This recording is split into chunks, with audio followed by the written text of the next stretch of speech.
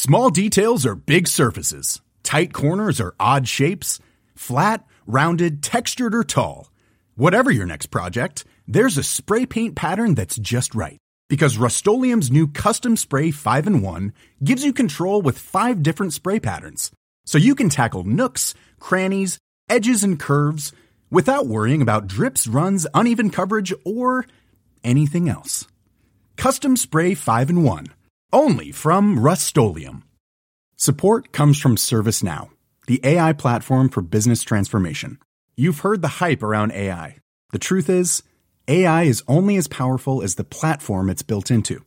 ServiceNow is the platform that puts AI to work for people across your business, removing friction and frustration for your employees, supercharging productivity for your developers, providing intelligent tools for your service agents to make customers happier. All built into a single platform you can use right now. That's why the world works with ServiceNow. Visit servicenow.com/AI for people to learn more. Hello everybody. This month, just for our socios at patreon.com, there's a terrific big interview with Sir Les Ferdinand.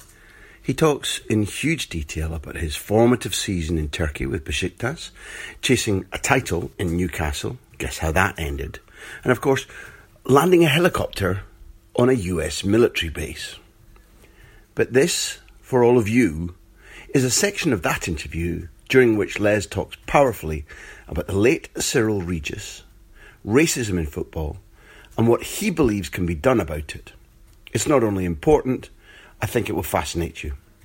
Our socios get an extra big interview and a mini documentary every month, as well as all of our content advert-free.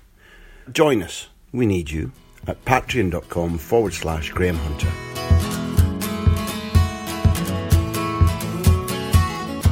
You know, I've been in the game for 30 odd years now, and I think the measure of Cyril Regis is that in those 30 odd years I've never heard a person say a bad word about him.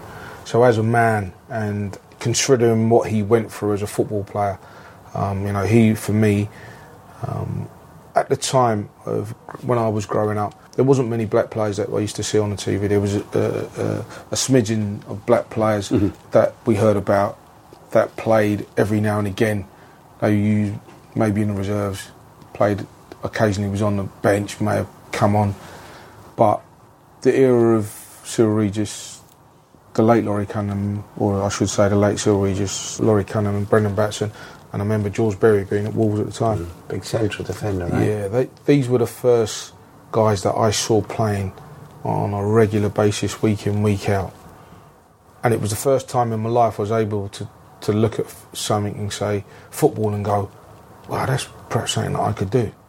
Up until then, I never ever thought that I could be a professional footballer. Genuinely, honestly. And you get boys who grew up saying, from the day I was whatever I thought was going to be a professional footballer, or wanted to be a professional footballer. But because it was an industry that I didn't think was available to me, it's very difficult to turn around and go, well, that's what I want to do, because I just didn't think it was available to me. But until I saw those guys play for West Brom and play on a regular basis, it was the first time I ever thought, wow, there might be an opportunity to be a professional footballer here. Just by seeing it, never mind their excellence, by seeing it, it told you that's something that I can aim at. Yeah, simple as that. You can aspire to, because until then, you know, my parents would never let me go to football, you know, and I won't just put it down to... Even at QPR? Even at QPR.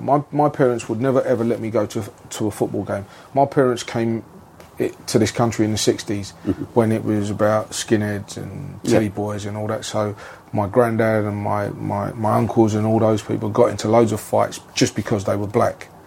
Now, football was, back in that era, seen as a real hooligan. Certainly in the 70s. In the 70s, sure, you know, around the globe, we were renowned for hooliganism in this country. Yeah. And so I wouldn't even say it was a race thing. It was because of that hooligan element. There was danger there for was a young danger. kid. And you used to see skinheads and so on and so forth. So my parents were like, that's one place you ain't going. because we can't guarantee your safety. They were right too. Yeah. And so, having grown up in the same area as you, exactly, it was the truth. Yeah. So I was never allowed to go to football. So again, it wasn't something that I could go to and aspire to. But once I started seeing on, the likes of Laurie, Cyril and Brendan, I've said on numerous occasions that Cyril Regis was one of my heroes. And if you look at Cyril Regis' game and you look at my game, he came out of non-league football at Hayes, the same as I did. And so I always watched Cyril and I thought, that's who I want to model my game on. I saw his power, I saw his pace, and I saw his ability to score goals left, right, headed, and I went, that's who I need to be. And if I have half the career that Cyril's had, then I think I've done well in the game. And so, he was one of my big heroes as a player growing up, and I used to watch him, I used to idolise him. And I always say those guys were the trailblazers for us. I didn't encounter half of what Cyril, Laurie, Brendan, Clyde Bess, even Bob Hazel here at QPR, I didn't encounter half of what those guys encountered. Paul Cannavale at Chelsea. These guys were the trailblazers for us. And Clyde Bess probably beyond any of them, because he's playing late 60s in a very high-profile West Ham side at a time when that National Front thing is just beginning to rise and dominate. I mean, I can't speak about it at all, but from what I've learned, what I've been told. Yeah. And so, Clyde Bess, and, I had the pleasure of meeting Clyde Bess, and it really was a pleasure. Not listening to some of the things that he had to go through, but just knowing that these people have, blazed a trail for you to follow in a path. I always bow my head and tilt my cap to these guys, because what they went through. I know I've gone to Turkey and and I've gone to different places and I've done different things and I've gone into racist environments, but it's never been as harsh as what those guys suffered. Looking back, could you have coped if that had been your generation? I have a suspicion, but it's your life. I'd like to think I would have been able to cope with it as well as them, because as well, what people have to remember is the reactions, because they wasn't only getting it from the supporters, they were getting it from people on the pitch as well. You see people flip now for the most innocuous things, but to imagine someone hurling racial abuse at you on the pitch as well, and being able to keep your dignity and your calmness to be able to go out and play the game that you need to play, to score the goals that you need to score, to make sure that your team win. And that's the part of Cyril Regis that people, Laurie Cunningham, Brendan Betson, that people don't often talk about what a great player was, but to overcome restraint, self-restraint. Yes, self-restraint. So their restraint maybe was just purely professional. Yeah. No matter that you're being faced with evil, and not too few people use that word. Yeah. When it comes to racism, it's just it's evil that you're facing. Yeah. You can't allow them to dominate you by you're sent off every third game, and then you don't have a career. Exactly, and so the restraint that they must have shown, or did show, not must have, show, to have the careers that they had is somewhat immeasurable. And you sit here sometimes and I think, wow, because I see some of the things that's going on in Europe at the moment. Some of the black players going to Europe and stuff that they encounter, and I think, wow, it's nothing compared to what the likes of those guys had. But it isn't getting better, is it? I thought there was a while whereby it had not been eradicated, but it felt like there had been so much handed down through generations of a change in culture that we were beginning to, if not eradicate it, make it a demonised evil that people could point to anybody who behaved or spoke that way as being automatically, you're in a minority, it's, you're in the wrong, and we will show you that. And now, I don't know if I'm right or wrong, looking back from a distance, it feels as if we've lost ground. It feels as if it's on the rise. Yeah. What's your attitude to that, your beliefs in that? I think my beliefs in it, I think if you go to most Premier League games, much better, because you're now seeing a mixture of cultures at games.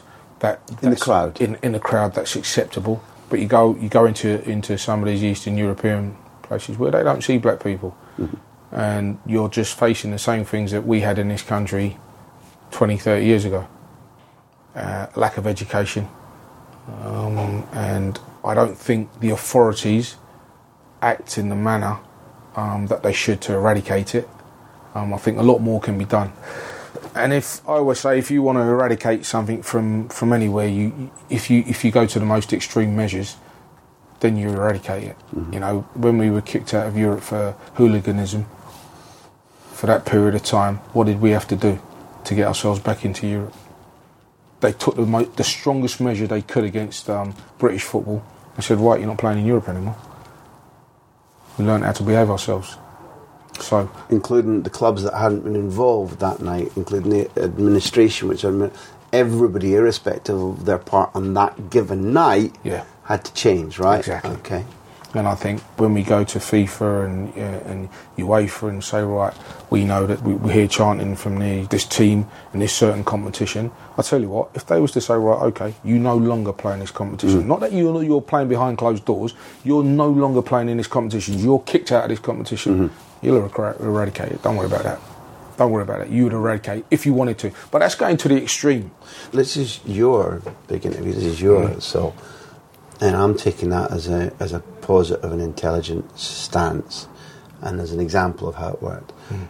Is it probably not likely that to get authority bodies making those decisions, there have to be people who understand it, black or ethnic minority people in the Blazers, saying, well, I see that incident as something that we've seen before, that we're trying to eradicate, and here's the big decision. You've been warned, you've been fined, and here's the big one now. Because it's impossible to understand why those in authority don't think like you or want to act like you now. Yeah, because they don't feel it, because they don't understand it. And you're right. You know, we've been speaking about it for a long time now in the Premier League. It's funny because I saw Martin Glenn, who's high up in the FA, and talk about the new procedures behind BME representation at England level. And someone asked me the other day, is this lip service or is this a genuine move towards trying to eradicate this, this stuff in this BME stuff in terms of getting more people into the boardroom, getting people into administrative positions, more black managers, and I said, well, lip service. Okay, let me explain something to you. In the time of saying that they're going to interview a BME candidate for the next England post when it becomes available, but that person has to have a pro licence, have to have coached at the highest level in the Premier League. I said, so what that tells me that they're only going to interview Chris Hughton, because there's no other black manager who has those credentials. So yes, it is lip service, because they know that. So if they know that, and you're going to come out and say, well, this is the criteria you need to get the job, there's only Chris Hughton that they're going to be able to interview. Small details are big surfaces. Tight corners are odd shapes. Flat, rounded, textured, or tall. Whatever your next project, there's a spray paint pattern that's just right. Because Rust-Oleum's new Custom Spray 5-in-1 gives you control with 5 different spray patterns. So you can tackle nooks, crannies, edges, and curves without worrying about drips, runs, uneven coverage, or anything else. Custom Spray 5-in-1. Only from Rust-Oleum. Hey, I'm Ryan Reynolds. Recently, I asked Mint Mobile's legal team if big wireless companies are allowed to raise prices due to inflation. They said yes. And then when I asked if raising prices technically violates those onerous 2-year contracts, they said, what the f*** are you talking about, you insane Hollywood ass f- So to recap, we're cutting the price of Mint Unlimited from $30 a month to just $15 a month. Give it a try at mintmobile.com/switch. $45 up front for 3 months plus taxes and fees. Promo rate for new customers for limited time. Unlimited more than 40 gigabytes per month. Slows full terms at mintmobile.com. Support comes from ServiceNow, the AI platform for business transformation. You've heard the hype around AI. The truth is, AI is only as powerful as the platform it's built into. ServiceNow is the platform that puts AI to work for people across your business, removing friction and frustration for your employees, supercharging productivity for your developers, providing intelligent tools for your service agents to make customers happier, all built into a single platform you can use right now. That's why the world works with ServiceNow. Visit servicenow.com/AI for people to learn more. So I'm scared of making a fool of myself by saying things that, sound glib. But I ask you a straight question. For as little as I understand of the Rooney Rule, which in principle, when you read it and try to understand it, it looks as if it makes sense. It's come from the NFL. Yep. And in essence it says that it's obligatory that there must always be black or ethnic minority candidates when senior jobs in administration or management or governance come up.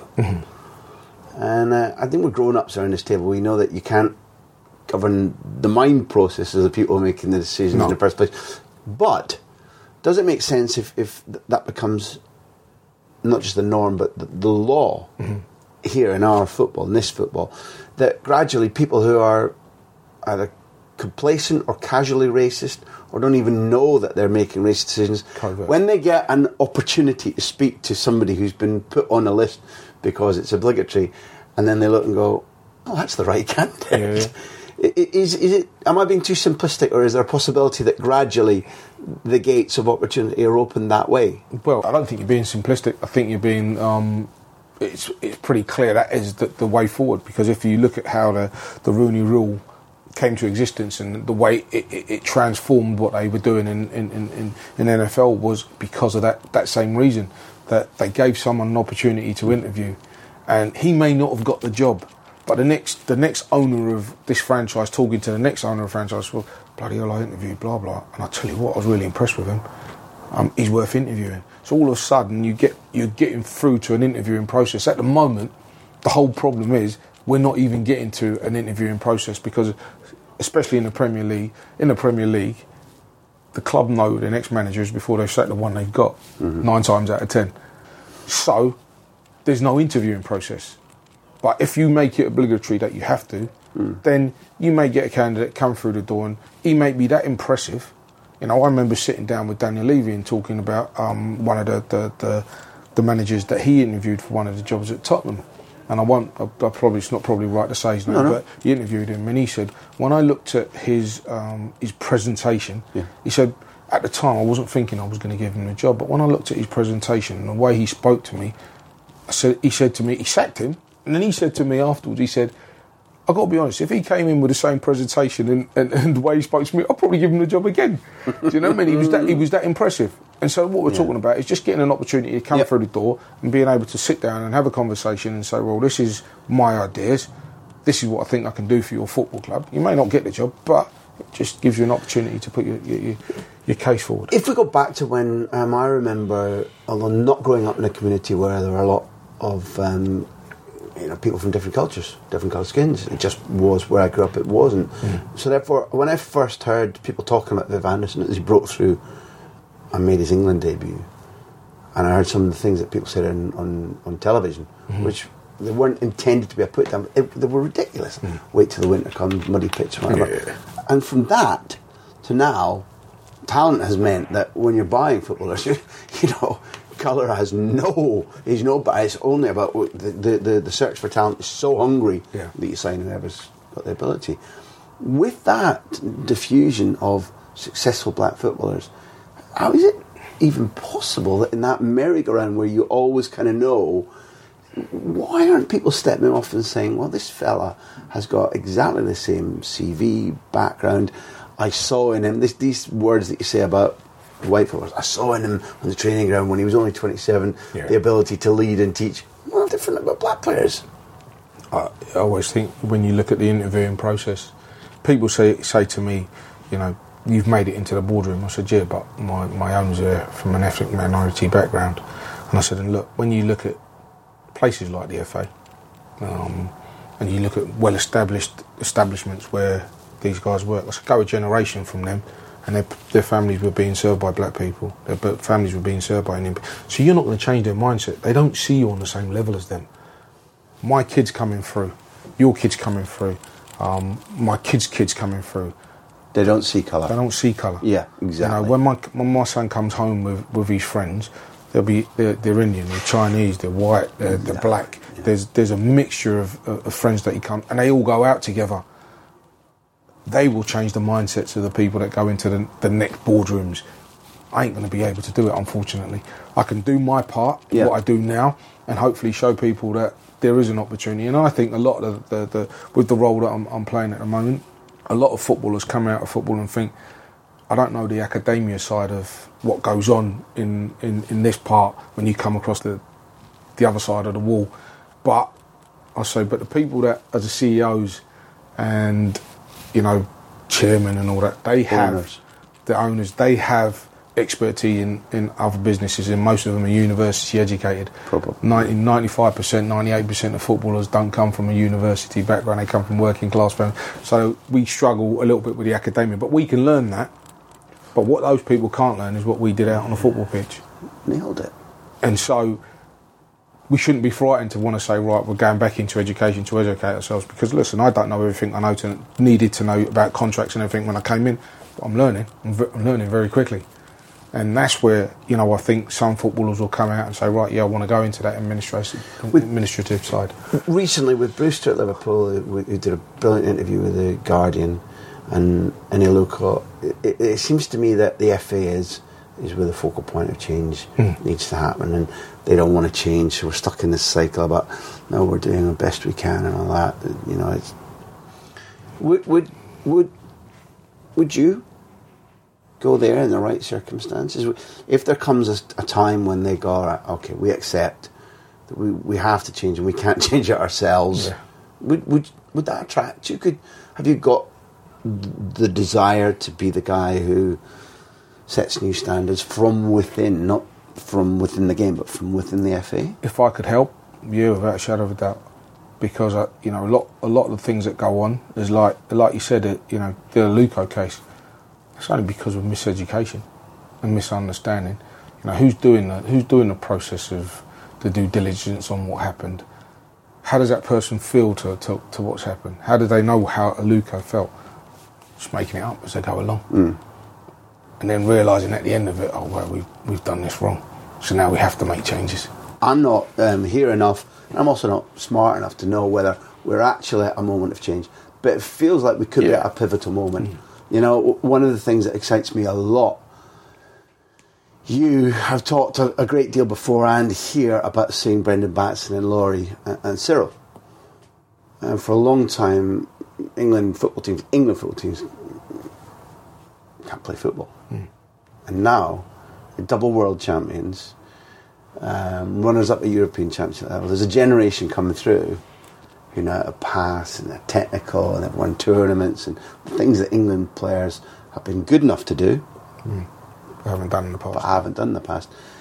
And if you look at the makeup of their team, 70% ethnic minorities that are different from, kids that maybe you grew up with in your day, or I grew up with mine. And that is setting a chain of, there's a little Les Ferdinand sitting watching that team, that took Spain apart in the World Cup final, thinking, "Boy, that's me." Yeah, and it's funny though, because I think it was 56% BME representation on the pitch, but when you pan to the bench, there wasn't one.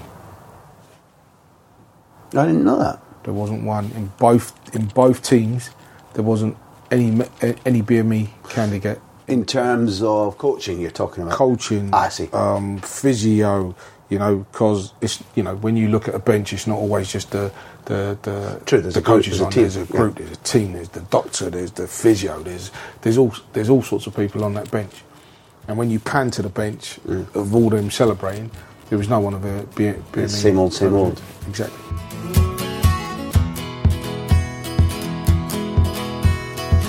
Now I hope and believe you enjoyed that little free excerpt. For the full interview, head to patreon.com/Graham Hunter. Do it now. Sign up and you'll unlock all our archive interviews. And every month in 2018, we will be producing a mini documentary exclusive to Socios, exclusive to members.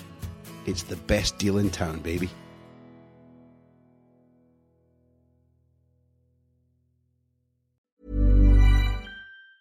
Planning for your next trip? Elevate your travel style with Quince. Quince has all the jet-setting essentials you'll want for your next getaway, like European linen, premium luggage options, buttery soft Italian leather bags, and so much more. And is all priced at 50 to 80% less than similar brands. Plus, Quince only works with factories that use safe and ethical manufacturing practices. Pack your bags with high-quality essentials you'll be wearing for vacations to come with Quince. Go to quince.com/pack for free shipping and 365-day returns. Support comes from ServiceNow, the AI platform for business transformation. You've heard the hype around AI. The truth is, AI is only as powerful as the platform it's built into. ServiceNow is the platform that puts AI to work for people across your business, removing friction and frustration for your employees, supercharging productivity for your developers, providing intelligent tools for your service agents to make customers happier. All built into a single platform you can use right now. That's why the world works with ServiceNow. Visit servicenow.com/AI for people to learn more.